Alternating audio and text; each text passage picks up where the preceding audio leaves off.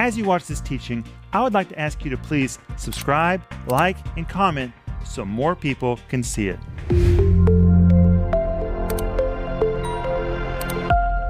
Welcome to our home group. My name is Rick Renner, and we've been waiting for you to get started again this week.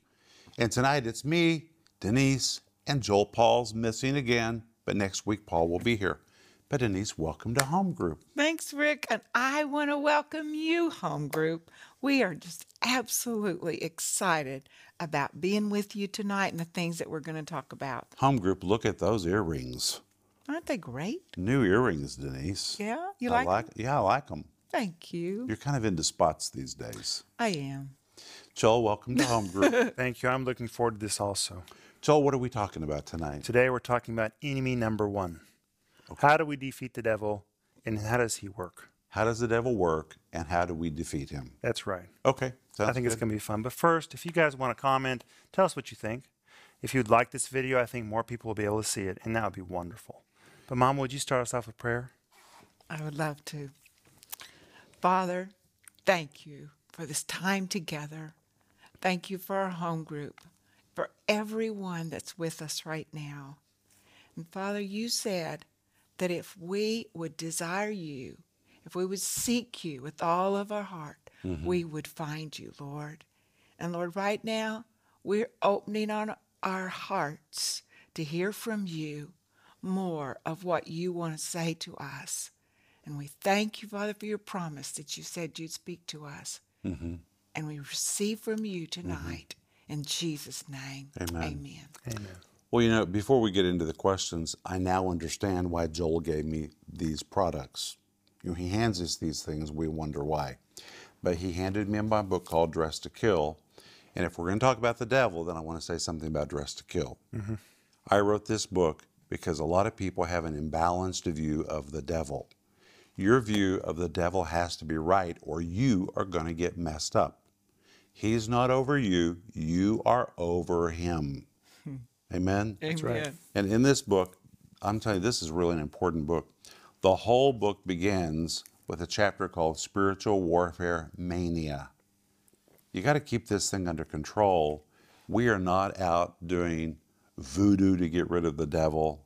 No, friends. We have authority over the devil. That's right. In fact, even though the Bible talks a lot about spiritual weapons and taking authority over all the works of the enemy, when you come to Romans 16, there's only one verse about the devil in the whole book of Romans. That's amazing to me. 16 chapters, possibly the most important theological book in the whole New Testament. And Paul, nearly forgets to mention the devil until chapter 16, verse 20, almost the very end of the last chapter. He says, "And the God of peace shall bruise Satan under your feet shortly." That word shortly is an old phrase which referred to the way that Roman soldiers marched. They stomped, they walked shortly, they took small stomping steps. And if you fell down in front of them, they didn't stop for you. Too bad for you. You shouldn't have gotten in front of a Roman soldier. They just went on marching. They would trample you underfoot, crushing you because they had hobnails on the bottom of their shoes. They would have left you hamburger meat on the street behind them. And when Paul says God will bruise Satan under your feet shortly, it literally means if the devil is stupid enough to get in front of you, just keep marching. Draw as much blood as you can. Just keep marching. Just pound as you walk on by. That's the devil's position under your feet. That's Paul's big theological statement about the devil. Now, that doesn't mean the devil won't try to operate. He will try to operate. That's why I wrote this book. But what you believe about him, how you act about him, it needs to be based on the devil, not on movies, not on some old wives' tale, not on some kind of spiritual voodoo. You need to base it on what the Bible says. And the Bible is loaded with information. And you find the primary way the devil attacks is through the mind. That's really what this book is about. It's about mental warfare because the mind is the central control center of your life. God knows that. The devil knows that. The entertainment world knows that. The educational world knows that. That's why everybody's after your mind. Everybody wants your mind. That's why they want the mind of your children as young as possible. If they can get the mind of your children, they can control what your children believe. And if they can control your children's minds, they can determine the outcome of society. Even society knows that. God knows if he can get your mind, and if Jesus' lordship and his word can be rooted in your mind, then from your mind, God's word will begin to dominate your life. And the devil knows the importance of your mind, and that if you can get a foothold in your mind and build a stronghold there, then from your mind and from your imagination, he'll begin to rule you and dictate what you're going to be, what you're going to think, how you're going to feel about yourself. Anyway, so you need to know what the Bible says about spiritual warfare. And I just have to say that the words war and warfare in the New Testament appear 5 times, and all 5 times they are used in connection with the mind. Isn't that something? The Apostle Paul even said that we are aware that Satan wants to pull devices on us.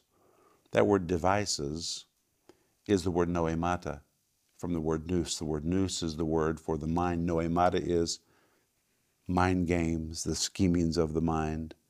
The devil wants to get in people's heads and scramble their brains, mess them up in the way they're thinking, and then tell them how to think. Anyway, so this book is called You Don't Have to Take It Anymore Because You Are Dressed to Kill, a biblical approach to spiritual warfare and armor. And friends, I know that we all like pictures. Look at this. This one is loaded with pictures of spiritual armor. Exactly what the spiritual weapons looked like that the Apostle Paul described in Ephesians chapter 6. It's just great. And now I understand why Joel brought the study guide called How to Keep the Devil Out of Your Life. This is 10 lessons. It'd be great for you to use in a Bible study group or to share with a friend, or maybe just you and your kids, or just you. It's really practical about how to shut every door to make sure the devil has no access to your mind, to your kids, to your house, to your health. There are practical things you can do to shut the door so he can't get in. And really, the best spiritual warfare is shutting all the doors, living right, making sure you're not leaving any cracks so the devil finds access. Really, if you'll just live a holy and consecrated life, most of your warfare, it will already be finished. Anyway, that's the way we're getting started here today. That's good. Thanks for bringing these. All right. Well, David is asking, Okay. why does the Bible talk about spiritual warfare? Are we in a battle? If we are, does that mean we should go to war every day? Well, of course we're in a battle. Of course we are. We're in a battle for the souls of men. You know, this is really about souls. The devil's after souls and God's after souls. Jesus paid the price for souls because he loves people. And there's a battle being fought for the soul of the world. Yes, we're in a battle. I believe that. The Bible says we don't fight against flesh and blood, but about spiritual forces. That's correct. And so we're in a battle for righteousness. We are. Now, that doesn't mean you have to go around all the time fighting all day long. That's what I call mania. Don't do that. But when you feel like you feel alerted in your spirit that you're headed into something, or if you feel that something evil is trying to cross the line into your life, my gosh, drive it right back out. It doesn't belong in your life. You've been given the weaponry to make sure it doesn't stay in your territory. You just need to know how to do it. Mm-hmm. Cindy is asking, in the book of Daniel, it talks about how the angel was sent to answer his prayer right away. But it took him a long time to get to Daniel because he was in a spiritual battle. Can spiritual warfare hinder our prayers? Absolutely. In fact, when you study Daniel chapter 10, Denise, please jump in here at any minute. And home group, if you have any questions or comments, please let us know. We want to hear from you. But in Daniel chapter 10, the Bible tells us that Daniel set his heart to pray. And Daniel waited and waited and waited. And finally, 21 days later... Well, he fasted for 21 days. He fasted, but he was praying, he was fasting. Mm-hmm. And 21 days later, Michael showed up, Michael the angel, who is the warring angel. Mm-hmm. Isn't that interesting? Mm-hmm. And he said, hey, Daniel, I would have been here sooner, but on the way I confronted several principalities, and I had to do business with them. The Prince of Greece, he names them. He had to fight them on the way. And Actually, when I'm getting ready to do a whole series on this, there are principalities over the world. There are principalities over cities, over nations. There are principalities over the Middle East. For example, that's one reason why the war in the Middle East is not going to be entirely won with bullets. It's not a natural war. There are principalities there that have been over the Middle East for thousands of years. They just may change faces as far as their rulers, but it's the same principalities behind the scenes. They have to be dealt with spiritually. You can't defeat a principality with bullets.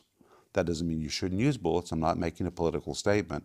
I'm just saying behind everything, there's something else. Mm-hmm. Many cities have principalities.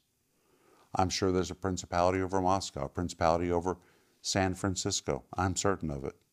Some kind of a principality over the city of New York. There are principalities that are stationed around the world. And as believers, we don't have to be afraid of that, but we have to do our warfare to pull them down, to break through. Those things try to hinder revival. They try to hinder the souls of men. And we can deal with those things and we can pull them down in Jesus' name. And we do.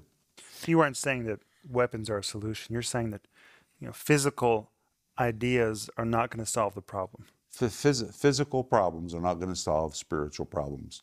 Now, they may help, but it will just keep coming back and coming back and coming back. It's kind of like the wind and the waves that I teach, that the disciples were fighting the waves, and it was just the waves just kept coming, the waves just kept coming, the waves just kept coming. It's over in Mark chapter 4. We don't know how long the disciples were fighting the waves, the waves, the waves, but when Jesus got up, Jesus immediately spoke to the wind. Mm-hmm. He went beyond those things. Did they have a wave problem? Absolutely. But they were fighting the symptoms rather than dealing with the invisible force. Jesus went right for the invisible force. And once he was finished dealing with the spirit realm, he just looked at the sea, which was not a problem, and said, shh. And the Bible says the wind ceased. Do you know what the Greek says? It says the wind gave up the fight. It was a spiritual force. And there was a great peace. If they had kept fighting the waves only, they would have never ended the fight. Because if you defeat one wave, he's going to send another one, and another one, and another one, and another one. That's why people get so exhausted in life. They expel so much energy fighting the wrong thing. Mm-hmm. If you just deal with symptoms, he'll send you another symptom, and another symptom, and another symptom, and another symptom, and another problem, and another problem. Eventually, you got to say enough of this, and you got to get up and deal with the invisible realm. That's really what we're talking about principalities. Well, and sometimes when you see some kind of a demonic oppression trying to destroy one of your loved ones, I mean, you have authority over that, and they might be deceived. And so you're in a real spiritual battle. Yeah. You're in a spiritual battle for that person. And so in that place, you have to learn, what are my weapons? What power do I have? Because my weapons aren't carnal. They're mighty through God. They're mighty through God to the pulling down of strongholds. So you have to stay in the battle until you see those strongholds come down. And I promise you, if you stay in there, you have more authority than the devil. If you stay in there, you can pull them down. But Joel, the majority of times, the devil can't operate unless he finds a loophole. He has to find a crack. He has to find some way to get in. And I'm just thinking about me and Mom right now, because in the very, very early years of our traveling ministry, Denise and I bought a little tiny Isuzu. I mean, it was tiny, tiny, tiny, tiny. And I saw a picture of that car. Yeah. When you guys put all the luggage on it, Yeah. it was taller than it was long.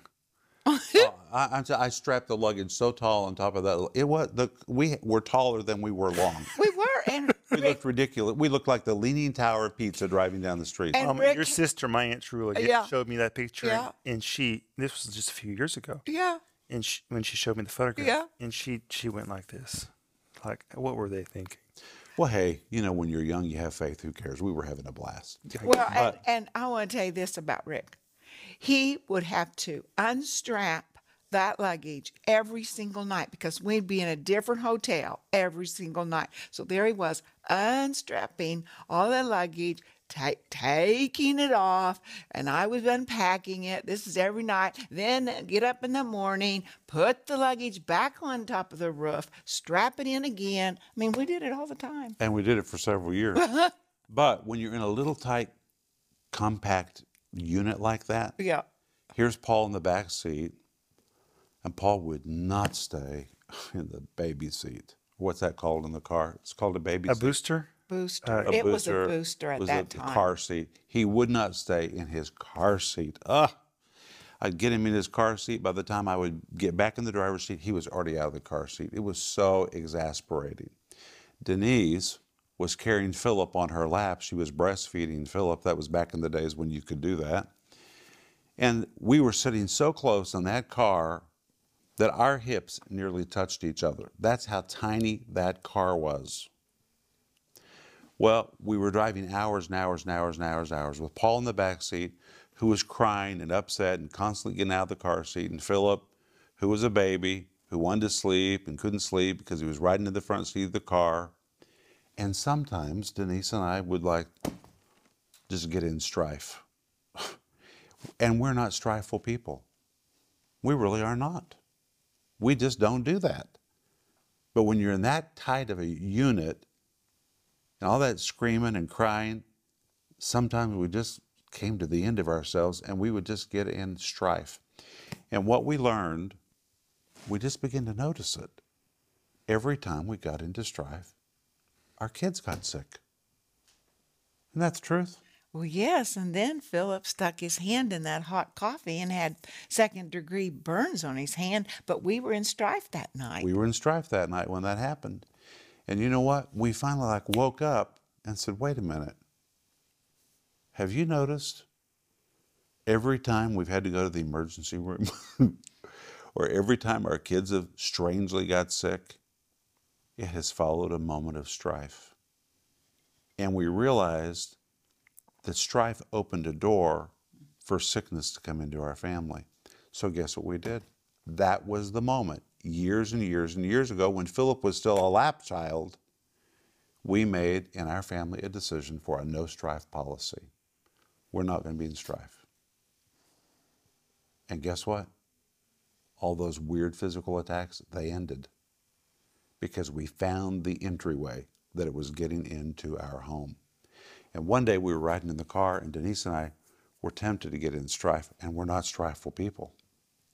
And I said, Denise, this is not us. This is a spirit of strife. Tell them what we did. So we rolled down the window and we said, Get out of the car. get out of the car. Goodbye. And we rolled the window back up, and we never had that again. It was spiritual. It was it was not us. It was something spiritual. And if we made room for it, it brought sickness into our home. We closed the door to it. And sometimes people in their relationships are making huge mistakes by being against one another. They when open it's- a door. When it's really the enemy that's trying to separate them from each other. You know, if you look at the majority of spiritual attacks, not always, please hear me all the way, not always, but in most cases, something happened along the way that opened a door for it. And sometimes you got to repent for that. You got to go back, say, hey, Lord, we're going to seal that. Now, if the devil's already got in the house, you can get him out. You may need help. You may need to call your pastor. You may need to call a friend. You may need to get counseling. Do whatever you have to do, but get him out. He doesn't belong in your house, like sickness. It's a foul enemy. It doesn't belong in your house. Get it out.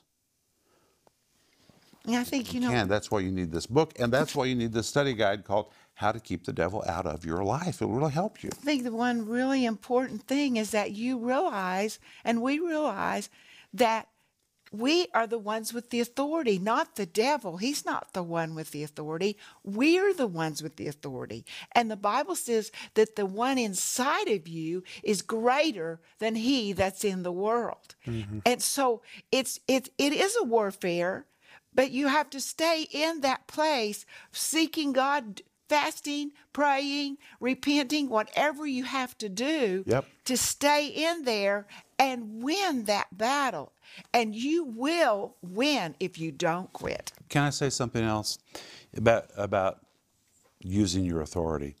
In Mark chapter 4, when Jesus took authority over the wind, the invisible force, then the natural problem went away. And the Bible tells us in Mark chapter 4, verse 39, he arose and rebuked the wind. The word rebuke means he used his voice. He didn't just think to the wind. He didn't just think to that invisible force. He spoke to it. He addressed it. And listen to what the disciples said in verse 41.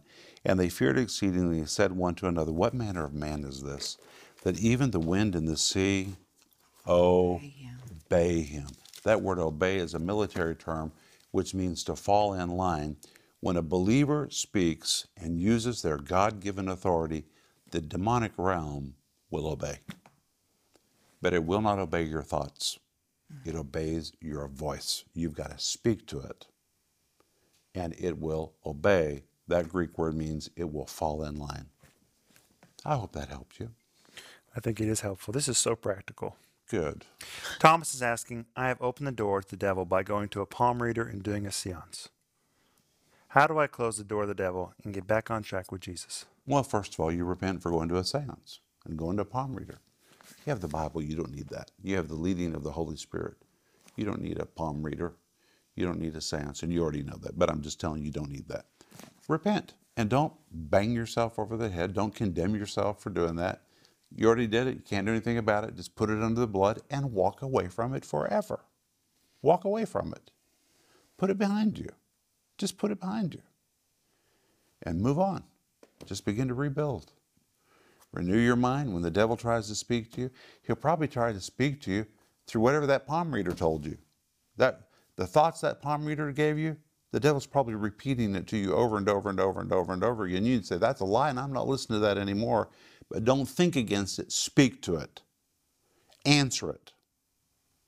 And it'll obey you. You know, and I mean, the blood of Jesus is powerful. Absolutely. And the blood of Jesus is at the mercy seat of Christ right now in heaven, and it is speaking. It's speaking your deliverance, it's speaking your healing, it's speaking your peace. And so you can say, Jesus, I claim your blood over my mind right now. And that blood is speaking, and that blood has delivering What do you power. mean it's speaking? You're assuming everybody knows what you're talking about. That blood has a voice. Okay. The blood of Jesus. The blood of Jesus. The blood of Jesus has a voice. Okay. This is wonderful. Richard is asking, there are so many movies, songs, games with the devil depicted as a major evil. How scary is the devil? Well, how scary is the devil? I think to a non-believer, He's very scary. that's a serious issue. Yeah, it's very serious. But for those who have the blood of Jesus that you're talking about, Mama, we have more power than he does. And we have to realize that. But even for an unsanctified believer who doesn't know what the Bible says and the door is thrown wide open, the devil can wreak havoc in their life. In fact, the Bible tells us in Peter, he's coming to seek whom he may devour. The devil is devouring. He is devouring. So he really can be scary. He's not scary to us Well, he's because we not know who playing. we are in Jesus. I don't even think of, honestly, folks, I don't even think about the devil. I don't even think about the devil unless I sense something, or unless I feel I'm supposed to pray in a certain direction, or if I feel something's trying to invade our family or my health or our home or our ministry. I say, you're not crossing that line. But I don't sit around thinking about the devil because, honestly, I'm meditating on Jesus so much. And when you fill your mind with the Word of God, and when you fill your space with the Spirit of God, truly, you push those forces right out of your life. You push them right out. I see the devil working in other people's lives. Now I see that. Denise and I talk about it all the time. We see people being ravaged by the devil. But Denise, it's usually wrong decisions, wrong actions, not going to church, not treating their spouse right. But they're being ravaged by the devil. But he's entering through all those portals, through all those open doors. That's right. Eating wrong. Bad acquaintances. Eating wrong. If you eat wrong, you open a door. You say, well, that's just eating bad. No, you'll open a door. The devil come right through that into your health. He will. And then you have to figure a way to get him out of your health. So just use common sense and most spiritual warfare will be done with. Unforgiveness, bitterness, that opens a huge door to the devil. Because the Bible says that don't even go to bed angry at night. Because the next verse is it leaves a door open to the devil. So you don't even want to go to bed angry. So, okay, well, Denise, so what if you're upset and it's 12 o'clock at night? What are you supposed to do? Well, you can still deal with your own heart. How? You can get up, you can pray, you can seek the Lord, you can get His voice, His will on that subject, repent, and get the peace of God. And go to sleep. And go to sleep. Amen. And it doesn't take long. God is very quick to communicate. God's not saying, beg a little bit more. I want you to pray another hour and then maybe I'll answer you. No. God is, His voice is speaking all the time. He just needs an ear. But it might take us a while to hear Him. Takes us a while. It doesn't take God long. He's ready to speak. No, He's ready. He just needs an ear. Robbie is asking, the Bible says, it says to, I'm going to paraphrase this, but it says to resist the devil and he'll flee from you. He'll flee from you. She's asking, is the devil impatient? Impatient? If you can resist him, I guess this is the question. Then is he impatient to flee? Does it take a long time for the devil to leave you? Well, the devil will push you around as long as you allow him to push you around. But the moment you stand up to him, he will flee. He doesn't know how to deal with that. And the word flee in Greek, that's in James chapter 4, verse 7. It says, resist the devil, he'll flee from you. You know what the first part of the verse says? Draw near to God. It says submit to God. Yeah. When you're submitted, when you're in a right relationship with God, that's when you really have authority to resist the devil. That's the truth. Now, if you're not in right relationship with God, you're going to be pretty weak in your resistance. But when you are submitted to God and your relationship with Him is right, you are empowered and emboldened to stand like a wall against the enemy. And when the Greek says he'll flee, that word flee means he will run so fast his feet will not hit the ground. He will make a dash. Isn't that amazing? It's awesome because he doesn't have any power. If we close the door, he doesn't have any power. He's just a lawbreaker. He works through cracks, open doors, violations. He's looking for some way. He really doesn't have any authority because Jesus outwitted him at the cross, stripped him. That's what the Bible says in Colossians chapter 2. Jesus stripped principalities and powers, stripped him bare, left him with nothing to retaliate. Wow. So now as a lawbreaker, he's just looking for sneaky ways to get in. And he lies and deceives. So if he can lie and tell you that, you know, this and that and this and that, and you listen, well, then he can deceive you into believing his lie. Well, really, the devil is an illusionist. He operates in illusion. He tells people to think things. He's like a hypnotist. Think this thought. He's all the time trying to inject thoughts. He's an illusionist. And if you believe the illusion, it might become your reality. You have to be very careful what you believe and what you hear, what you listen to. And if you receive that fear, because that fear, It's a door. that opens the door. Joel, what's another question? Tina is asking, is the devil afraid of anything? Absolutely. Absolutely. In fact, let me read something to you. Let me go over here. James chapter 4. You want to hear an awesome verse? Yes. James chapter 2. James chapter 2, verse 19 says, Thou believest that there is one God, thou doest well. The devils also believe and Tremble. tremble. You know what that word tremble means? To be spooked. They're spooked. When someone moves in authority or uses the name of Jesus, it spooks the devil.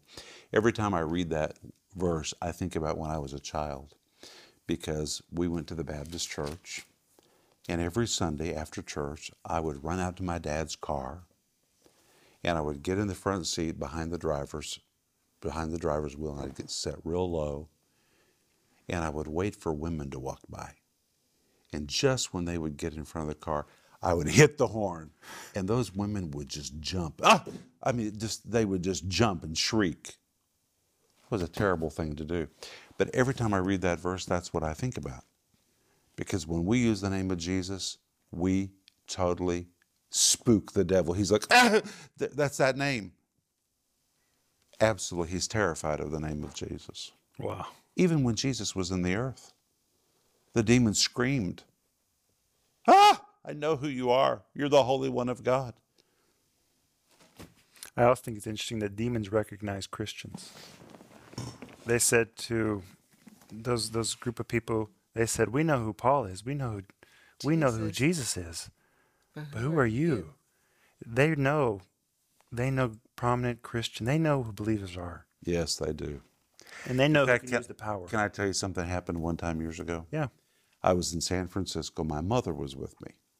And Denise and I were holding a meeting in San Francisco. And for some reason, my mother and I, just the two of us, were walking down the streets of San Francisco at a bad time of the night. I don't even know why. I think I just wanted to show my mother the city. This man's walking in front of us, all right? I'm looking at the back of his head. I can see that this is a very disturbed man.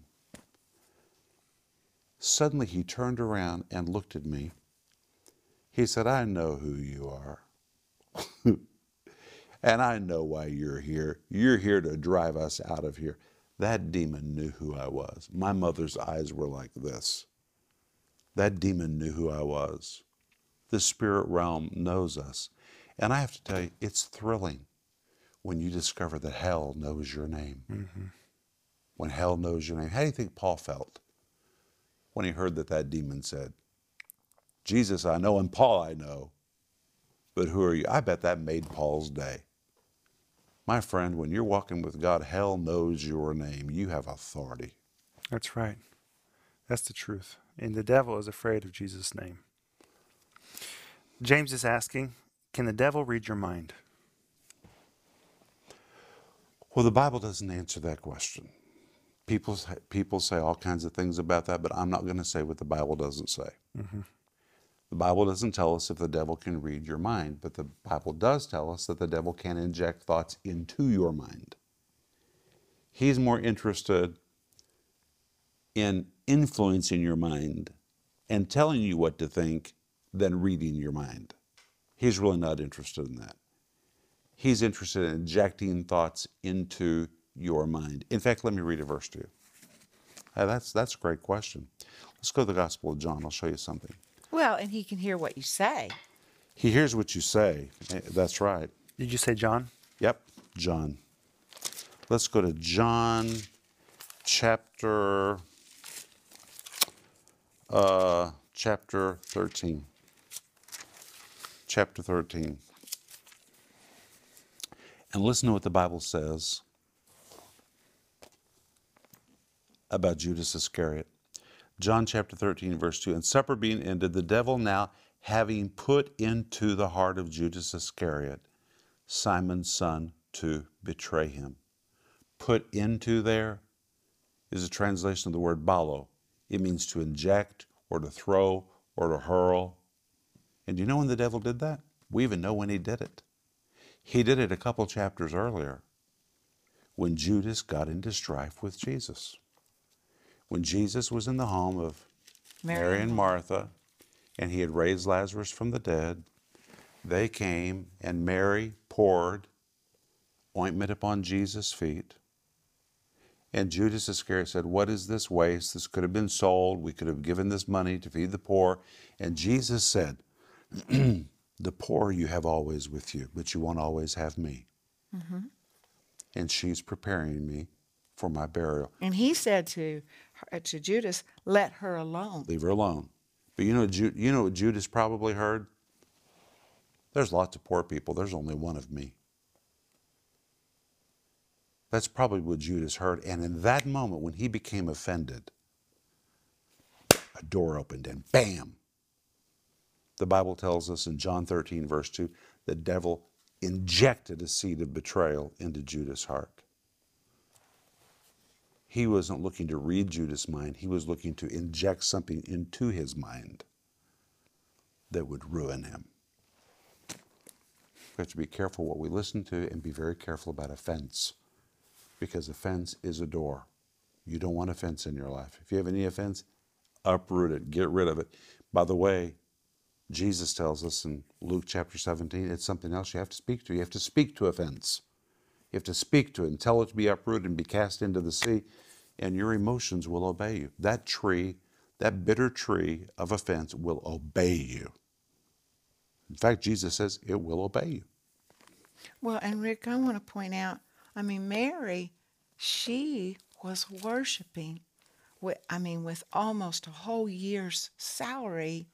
This ointment was that expensive. It was almost worth a whole year's salary. And she was worshiping Jesus. And we have to be careful about what we think about when people are worshiping Jesus, that we don't resent someone worshiping Jesus. Maybe we don't understand their worship, or maybe, it's not the way we worship. But don't judge somebody else's worship. And that is what Judas did. He did not like that she was pouring out this expensive oil onto Jesus. Well, Judas had a lot of issues. He had a lot of issues. For example, he always called Jesus teacher. He never called Jesus Lord. Think how many people come to Jesus as a teacher, but they've never really submitted to him as Lord. Even in the very last moment when he came to Jesus in the Garden of Gethsemane, he said, teacher. He did not call Jesus Lord. So Judas had a lot of issues. Joel, you have another question? We do have two more questions. Oh my goodness, we're almost out of time. Kevin is asking, the devil spoke to Eve in the form of a serpent. Can the devil take the form of other animals? Can he also take over the weather, earth, fire, or plant life? Well, the devil works through systems. 2 Corinthians chapter 4, the Apostle Paul writes and says that Satan is the god of this world. Now, is he ascribing too much authority to the devil there? No. The word world is the word cosmos. It's not the word geis. The word geis means the planet. He didn't say that Satan was god of the planet. He said of the world. The word cosmos, the word world, means systems. Systems like entertainment, education, the courts, Hollywood. The devil fashioned music. The devil works through little systems. He's really not Lord over anything. He's just a thief. He's a violator looking for ways to get in. And he tries to get into systems that he can manipulate and control. And it's very possible that the devil can do things in nature. The earth came under a curse because of what Adam did. Yes. So there's a curse in the world. But we have authority to drive it out of our life. In fact, the Bible says we have a faith that overcomes the world. That word world there is that word cosmos. We have a faith that overrides every system, which means if you know how to walk in faith, you can live above everything. You can live above the curse. You can live above every system. You can live above it all. Faith enables you to override it all. Amen. Thank God for faith. I know as believers we have power. We do. Moses, he listened to God and the Red Sea divided. And we have power that God's given us if we listen to his Spirit. Amen. That's the truth. The last question is from Doug. There are some strange places on earth.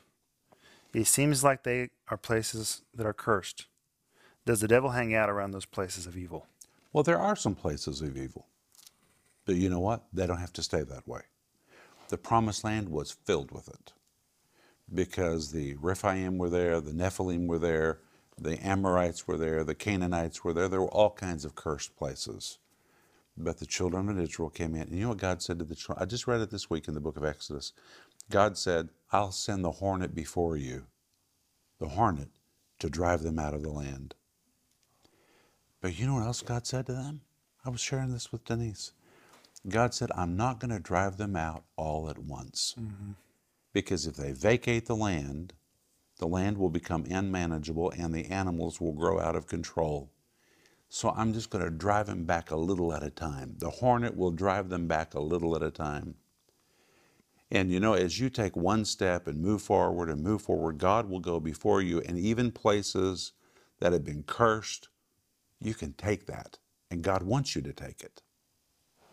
Wow, that's wonderful. Amen. Hey, we're out of time. We are. Hey, we're so glad you joined us. And we're going to be here again next week for home group. Bring your cup of coffee. I have mine. Bring your Bible, because we believe in the Bible and the Renner family, and this is the Renner family home group. And we're so glad. Isn't this been good, Denise? Oh, yeah. I just was thinking about what you were saying and how merciful God is, because He never wants to leave us without light. And His word is a light and a lamp unto our feet. And as we look at His word, as we seek His word, His wisdom, and we take one step, and then He's lighting the path for us to take the next step. And all of our steps is going to defeat the devil. Amen. Joel, thanks for being our good moderator. Yeah, Joel, you're Well, really this has good. been a blast, and we've enjoyed your questions. Really, it's been fun. Home group, we love We you. love you and we speak the life of God to you. Use your voice of authority. Don't be afraid. You have nothing to be afraid of. Remember, Jesus said over and over, be not afraid. The Greek says, put a halt to that fear. Stop it now. Believe. Be believing. You have what you need to override everything. Drive that evil right out of your life. Speak it to you in Jesus' name. Bye. We'll see you in the next home group. If that teaching helped you, would you please subscribe, like, and comment so more people can see it?